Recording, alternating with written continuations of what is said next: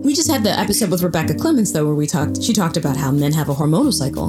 And I wish that we had opportunity to really dive into that, because I do feel like we are not necessarily in tune with or give attention to our hormones or our emotions the way that they probably deserve to be honored. And if they did, it would cause us so many fewer problems at the end of the day. I agree. Well, I think everything's a cycle. The earth, the sun rises, right? And it rises, I say this with air quotes, because really what's happening is there's a cycle, right? And I think that's just one way that we're influenced by the earthly cycles. The sun, the moon, the tides, all of it. Right, all of it. We're feeling all of it without realizing it, because we're moving so fast and furiously. We don't realize how much the earth affects us, and other people affect us, and our diet affects us, and our exercise affects us, our biology affects us. Welcome to The Jealous Vegan, a podcast about healthy eating, habit change, and the hurdles we all need help overcoming. I'm Jennifer Hunley, co-founder of The Jealous Vegan, also known as The Voice. Today we are joined by April Cunningham, confidence coach, co-founder of The Jealous Vegan, also known as The Influencer.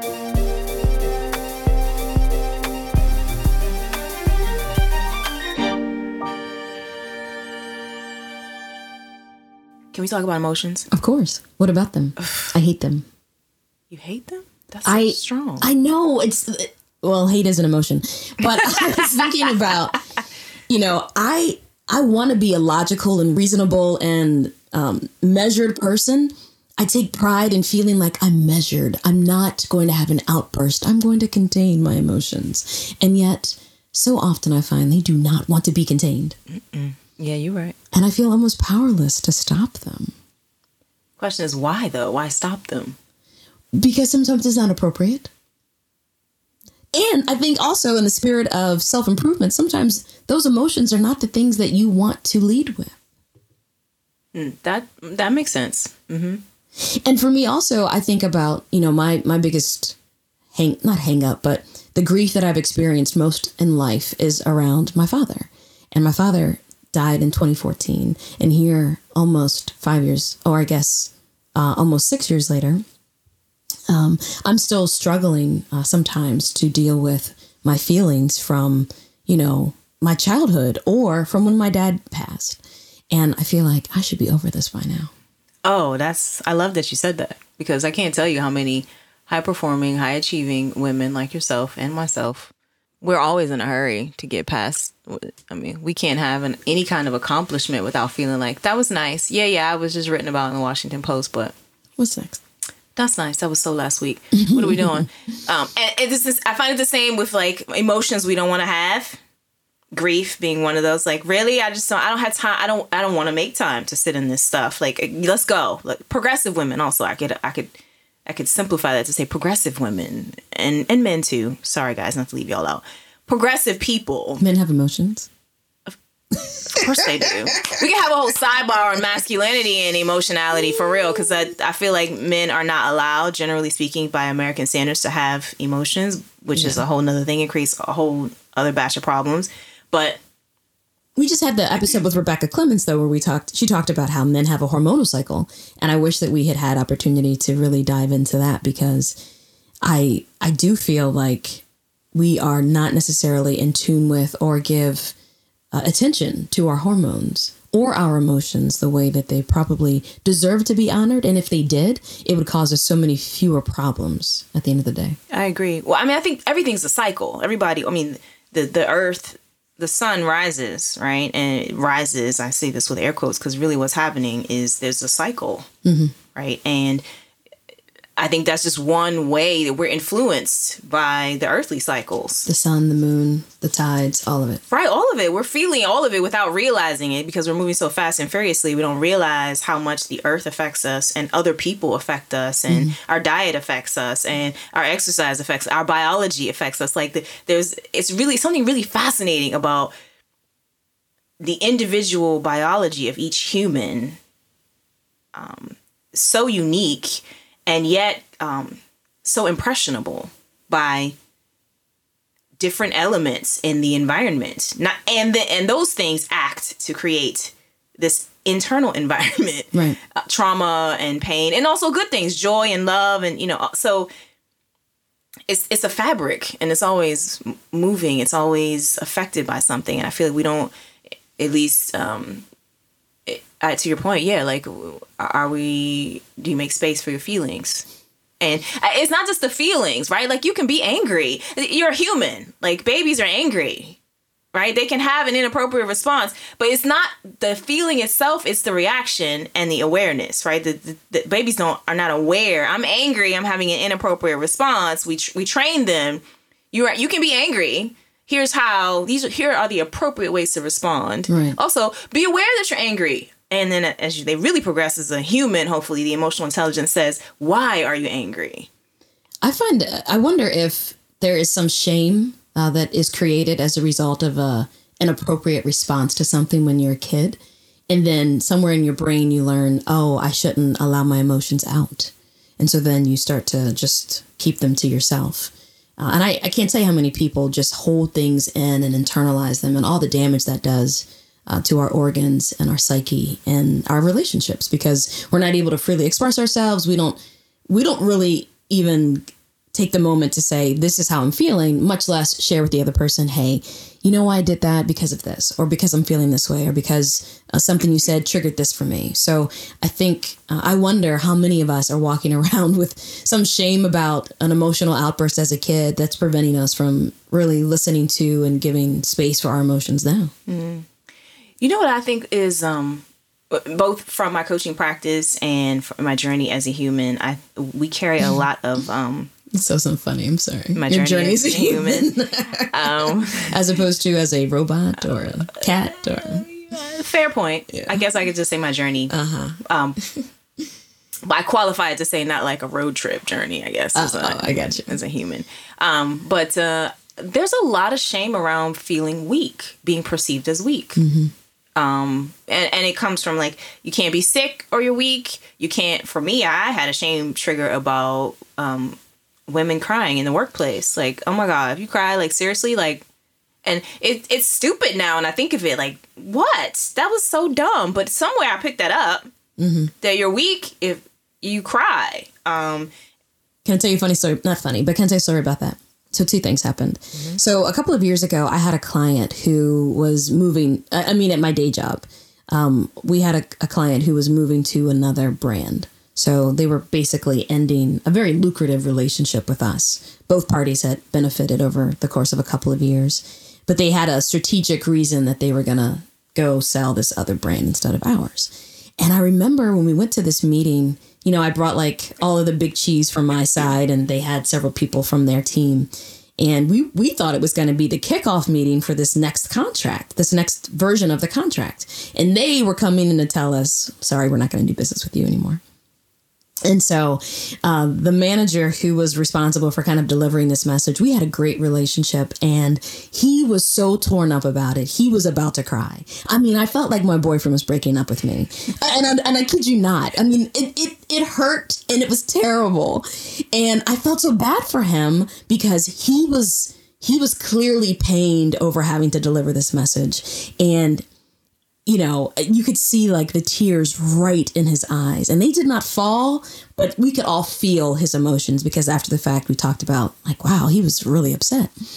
And so it's interesting that I looked at that not as, oh, he's so weak, but wow, he really cares about me, because he said some really nice things about me personally, because I was the liaison between our two organizations, but also the fact that we were going to lose this relationship. And he said, I hope that we'll still be friends, which again sounded like a breakup to me. But no one was like, oh, I can't think of any disparaging words that I'd want to say out loud. But, no one wanted to call him a name because he was emotional about this business relationship that was ending. And just yesterday, I have a new manager. And when we got on the phone with my old manager to announce, hey, we're going to move you to this other team, he said, I thought you were going to cry. And I was so upset. Like, what? Like, I don't cry at work. What are you talking about? I said, you're just not familiar with my intonation. And so and then later I thought, why was I like, who cares if I was going to cry? Like, maybe I didn't want to work for you. Maybe I was going to miss my old manager, you know? But it was because like, oh, he thinks I'm that woman who cries at work. I was so in my feelings about it. Like, no, I wasn't going to cry. Like, I'm tougher than that. And you're right. Like, we just have these hangups that really mean nothing. I mean, in the grand scheme of things, like, who cares if I was going to cry? But for whatever reason, we've associated some negative thing about that emotion. And so we try to suppress it or hold it back for what we consider like an opportune or the right kind of moment. Right. Which never really comes. No. But I think you bring up a good point, too. Is like we don't see ourselves the way other people see us. So it's fine for a man to be emotional from your perspective. You're just like, oh, he really cares. But right. Let the tables be turned. You're like, nah, man. What you mean? I don't cry at work. and what was so interesting to me, and I talk with my friends, I talk with clients, other coaches, what's so interesting to me is that we have one voice for how we talk to other people, and we have another voice for how we talk to ourselves.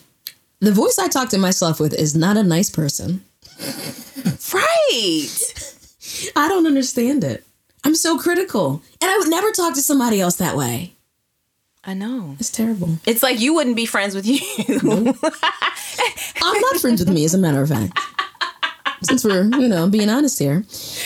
But let's talk about emotions a little bit. I was listening to a podcast that you recorded with Jendai back in, I don't even know, but it was episode 4, Diet and Divorce.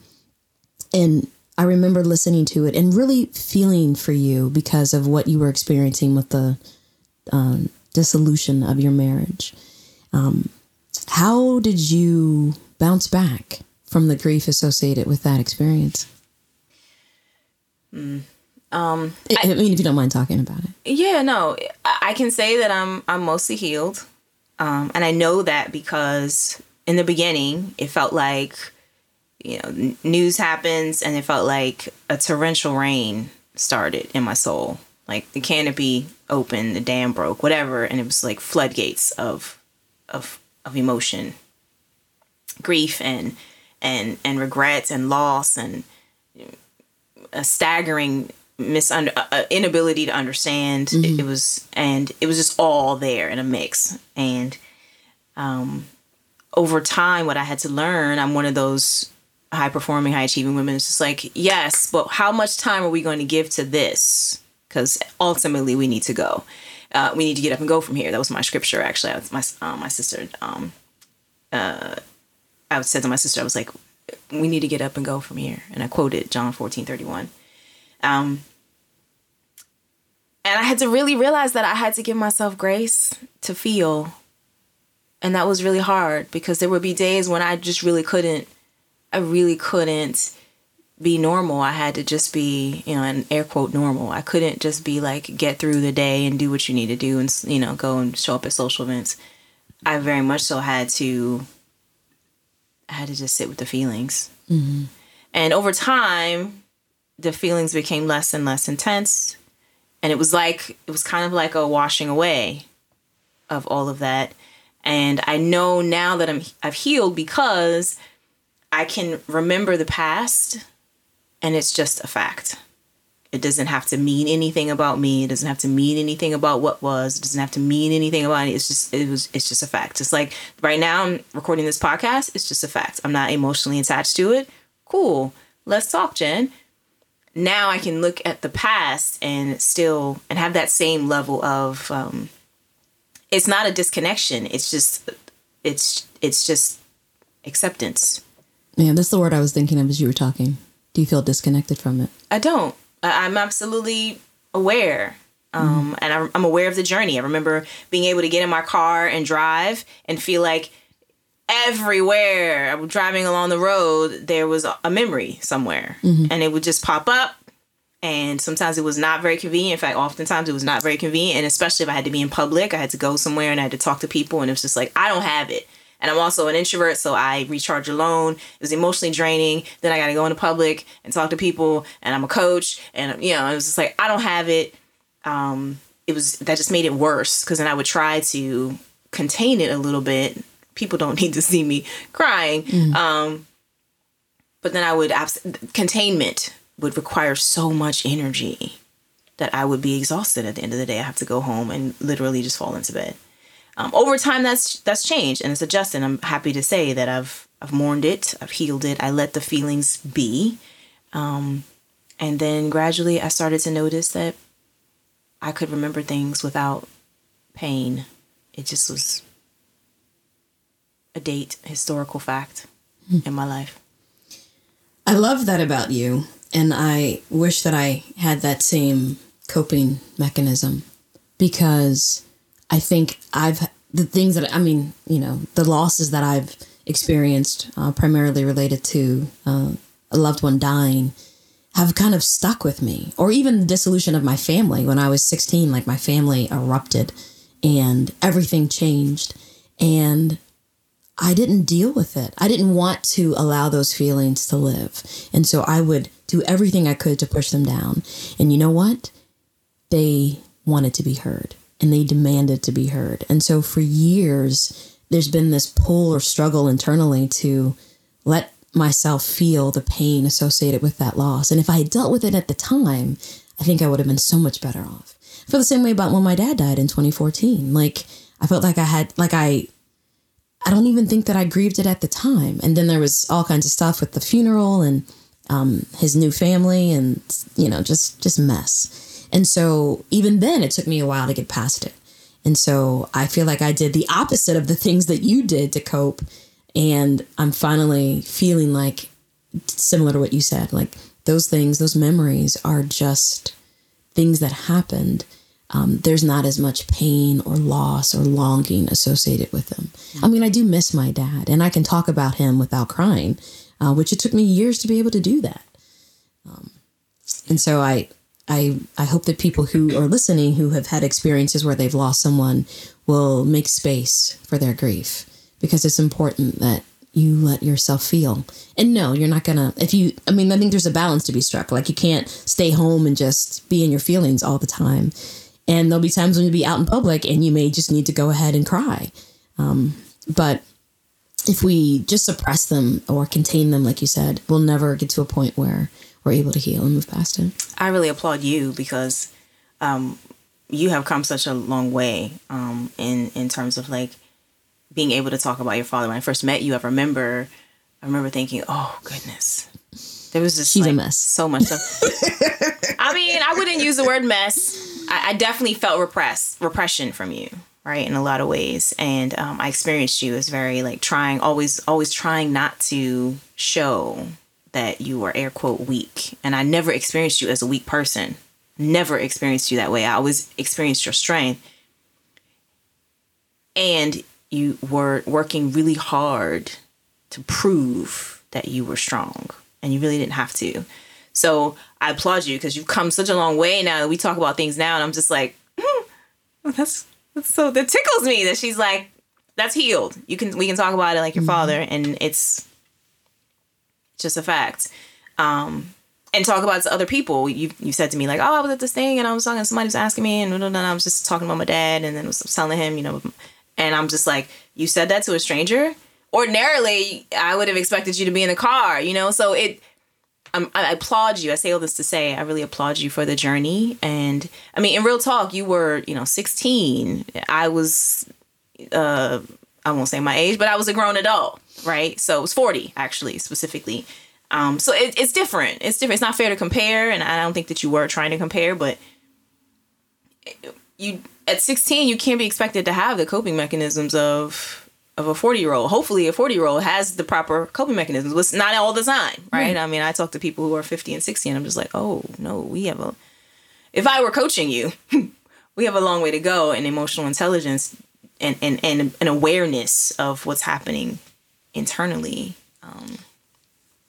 Yeah, I think food plays a part in that too, because I think that we tend to numb any way that we can. If we don't want to deal with our feelings, we find a way to numb. And so some people seek out illegal ways to numb, and others seek legal, but also detrimental ways to numb.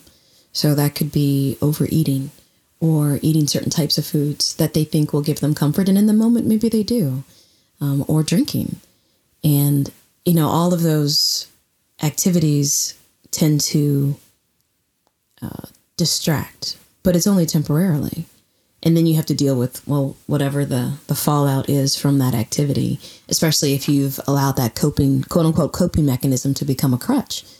And yeah, crutches are useful while you're healing, but at some point you get back up on 2 feet and you stop using crutches. So I think if we're not careful, we can find ourselves just limping along and then we never heal, right? Like if you use a cane or a crutch for long enough, then you don't allow the bone to set properly and then you're walking with the limp or not able to walk on your own. I'm grateful that I've gotten the help I need to be able to get past that. And I would actually edit that a little bit to say, gotten the help. Yes, you chose getting the help, but you made the decision. No, I'm not speaking so much in the tense, but like in the sense that you made the choice, right? You made the choice to say, okay, I'm going to get help. I remember having a conversation with you, and you're just like, I don't want to. I don't want to be broken. Right. And then at some point you were just like, no, I need help. And you did. You engaged help. I mean, that can't be overestimated how important it is to choose to heal. It doesn't happen automatically. You have to choose to heal. You get to choose to be uncomfortable. You get to choose to feel pain. Knowing that the only way out is through. And knowing that feelings, when they're buried alive. And so it's a choice. Oh, can I say that the visual associated with something being buried alive is like scratching and clawing and doing whatever you can to get back out. And that's exactly how I guess our feelings feel. Yeah. And it's human. Like, okay, you're meant to be angry. You're meant to be frustrated. And what's curious to me is that all those things can mix. Like you can really dislike someone, maybe even hate, and at the same time, love them. And we think that those things have to be mutually exclusive, but actually no. In fact, teenagers, they think about killing their parents, and parents, I'm sure, think about killing their kids. Now, is anybody going to do it? Sane people don't, because I love you, but God, you make me crazy. But it's just a part of the human experience, and it doesn't have to say anything about us that you have this thought. You had the thought. It's very important. It's crucial that you don't act on violent thoughts. Right. But also acknowledge, like, I'm really frustrated with you. I really just don't know how to navigate this with you. And I'm tired of talking about it, or I'm tired of saying the same things and not getting through. So all those things are there. But when the shame gets layered on that this is not an acceptable feeling, well, you're human. So if you're feeling it, let's not try to put it in a good and bad box. Let's just notice that it's happening. Can we talk about why? And to me, that's like, it's part of what I coach women through, because the emotional intelligence piece is recognizing no emotion is bad. It just is what you're feeling. If we could take it out of the context of bad and just put it into, okay, cool. Why do you think that is? And what are you choosing to do about it? Mm-hmm. And making it conscious, not unconscious. Because I think a lot of times when we respond in a way that the response is not what we want, we respond from anger, but we're not responding really consciously. We're responding from anger, and it's a gut reaction. Those are the ones that we regret later. But if you can sit there and process the anger, what am I really angry about? Am I angry with you, or I'm angry with something that's happened in the past? Or if you can process that, the anger goes away just like a wave.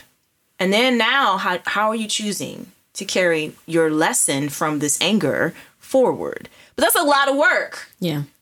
And I don't think that culturally, and I'm speaking from a Black American perspective, I don't know that culturally we are often sitting in rooms where those conversations are taking place. Absolutely not. Yeah. That you're expected to, oh, just figure it out, or you'll be okay, or, kind of like the parent who tells the kid, like, wipe off your knee and, keep going.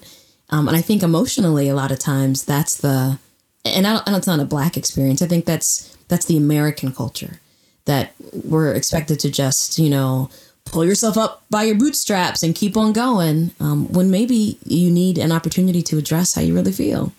Absolutely. Yeah, I think it's I actually don't think I don't know if it's American or not. I think it's a social construct, and I would bet that it appears all over the world. Yeah. Right. That you're supposed to boss up. We have all these expressions: boss up, suck it up, buttercup. Yeah. Be a man about it. Right. Like, what does that even mean? Are men not allowed to be angry? Are they not allowed to feel love? Like, and I'm not talking about like romantic love. I mean, are they allowed to be scared even? Kobe Bryant died a few weeks ago, and the world was shocked. It was something that happened suddenly. He died with his daughter, freak accident, and the family was separated. Mm-hmm. And when I saw some of the pictures, different tributes to him and different things, it talks about him being a family man, and I'm like, that's really beautiful. He had daughters that are going to seriously miss him, mm-hmm. and a wife, of course. And so it just really got me thinking about the complexity of love and life and loss. And I really felt for his family, There are men that I have worked with that I know that they are deeply emotional. They care a lot about their families. And that's actually the place they are most triggered by, any threat to the family, and not just a physical threat, but a threat to their own perception that they can provide for their family, or that they can take care of their family in different ways. It's like what they're triggered by. And even the most remote ways, they're super sensitive to caring for their families. And I think, and yet I feel like it's not socially acceptable for a man to be angry or for him to feel those things. I only care about, my mentor, he braids his daughter's hair. That's awesome. They had like a YouTube channel where he would braid hair and he would put it on YouTube, and he actually got picked up by Tyra Banks, I think, and they went to LA, and he and his daughter, and they were just like, talking about hair, and the dad who does hair or something like that was the name of his moniker. And it was just something that he did with his daughter. But I mean, some men would consider that sweet. I thought it was very endearing, and he was in touch with his own masculinity to be like, my daughter's hair is not gonna be busted, so I'm gonna do it, and I'm not afraid to even share that I do hair. Is his wife in the picture? I mean, is the mother in the picture? I don't know. I don't know the state of the fact. He was just telling me, and I was just like, "You have." Cool, though. And I honestly, real talk. At first, I was just like, "You, that's kind of corny." You have a YouTube channel where you do this? Okay, that's kind of corny. And then, but that's, I got the stuff too, right? Like, yeah. We all have these perceptions of what is masculine and feminine and acceptable and unacceptable, and, what emotions are okay to share and when and what is not. And, I think in a society that is considered, I can't think of the word. Polite society, there are certain things that we accept. But I often want us to question, why am I doing this? Why is this okay? Why is that not okay? And I like what you always say is it, I'm struggling to remember. Is it illegal, immoral, or sinful? Period. So if it's not those things, then what are we talking about? Yeah. Consider it. Yeah, I say that I'll do anything twice, and obviously not anything, but for most things, I feel like if it doesn't work out well the first time, I should give it another shot. And I love that open kind of attitude and mentality, and the way that you look at things too, because, I think the purpose of the Jealous Vegan is to get us to start to question our understanding of what is healthy and how we're doing things, and determine whether or not that's serving us. And if it's not, let's take a look at how can we do it differently? What are the changes that we can make to improve our lives? I like what Rebecca Clemens said again, because that episode was pretty fresh in my mind, but she talked about making a 1% difference. How can I make this 1% better? Right. And so I think when it comes to dealing with grief and emotions and looking at how we're going to survive in the world, what can I do that's 1% better than how I used to do it? Until we get to a point where we're pretty satisfied with how we're showing, as you would say, showing up in the world. Yeah. I agree. I love that too. She said, because it's a progressive perspective of how to negotiate change. The only thing I would add to it is, and this is my new phrase, I won't call it my phrase for 2020 because I have so many, but respect the experience. And that's really all feelings want. Like, respect me, let me have my voice. And if you let me have my voice, I will go away until another convenient time. I feel like you're taking a lot of scriptures out of context. But respect the experience of grieving, respect the experience of journeying, respect the experience of figuring out your diet or your habit change or negotiating a relationship. I'm dating and swirling sometimes because of the stuff from the past and the stuff in the present and the stuff that could be, and I'm trying to respect the experience and stay present, because that's really the only thing that matters. I don't want to make decisions based on the clutter of the past. And I don't want to make decisions solely. I don't want to make decisions solely based on the clutter of the past or the possibilities in the future, good or bad. I just want to be present and respect the experience. And it's stinking hard. It's thinking hard. Thank you for listening. If you like what you heard today, please take 2 minutes and leave us a review in your favorite podcast app. And in the meantime, don't let perfection be the enemy of progress.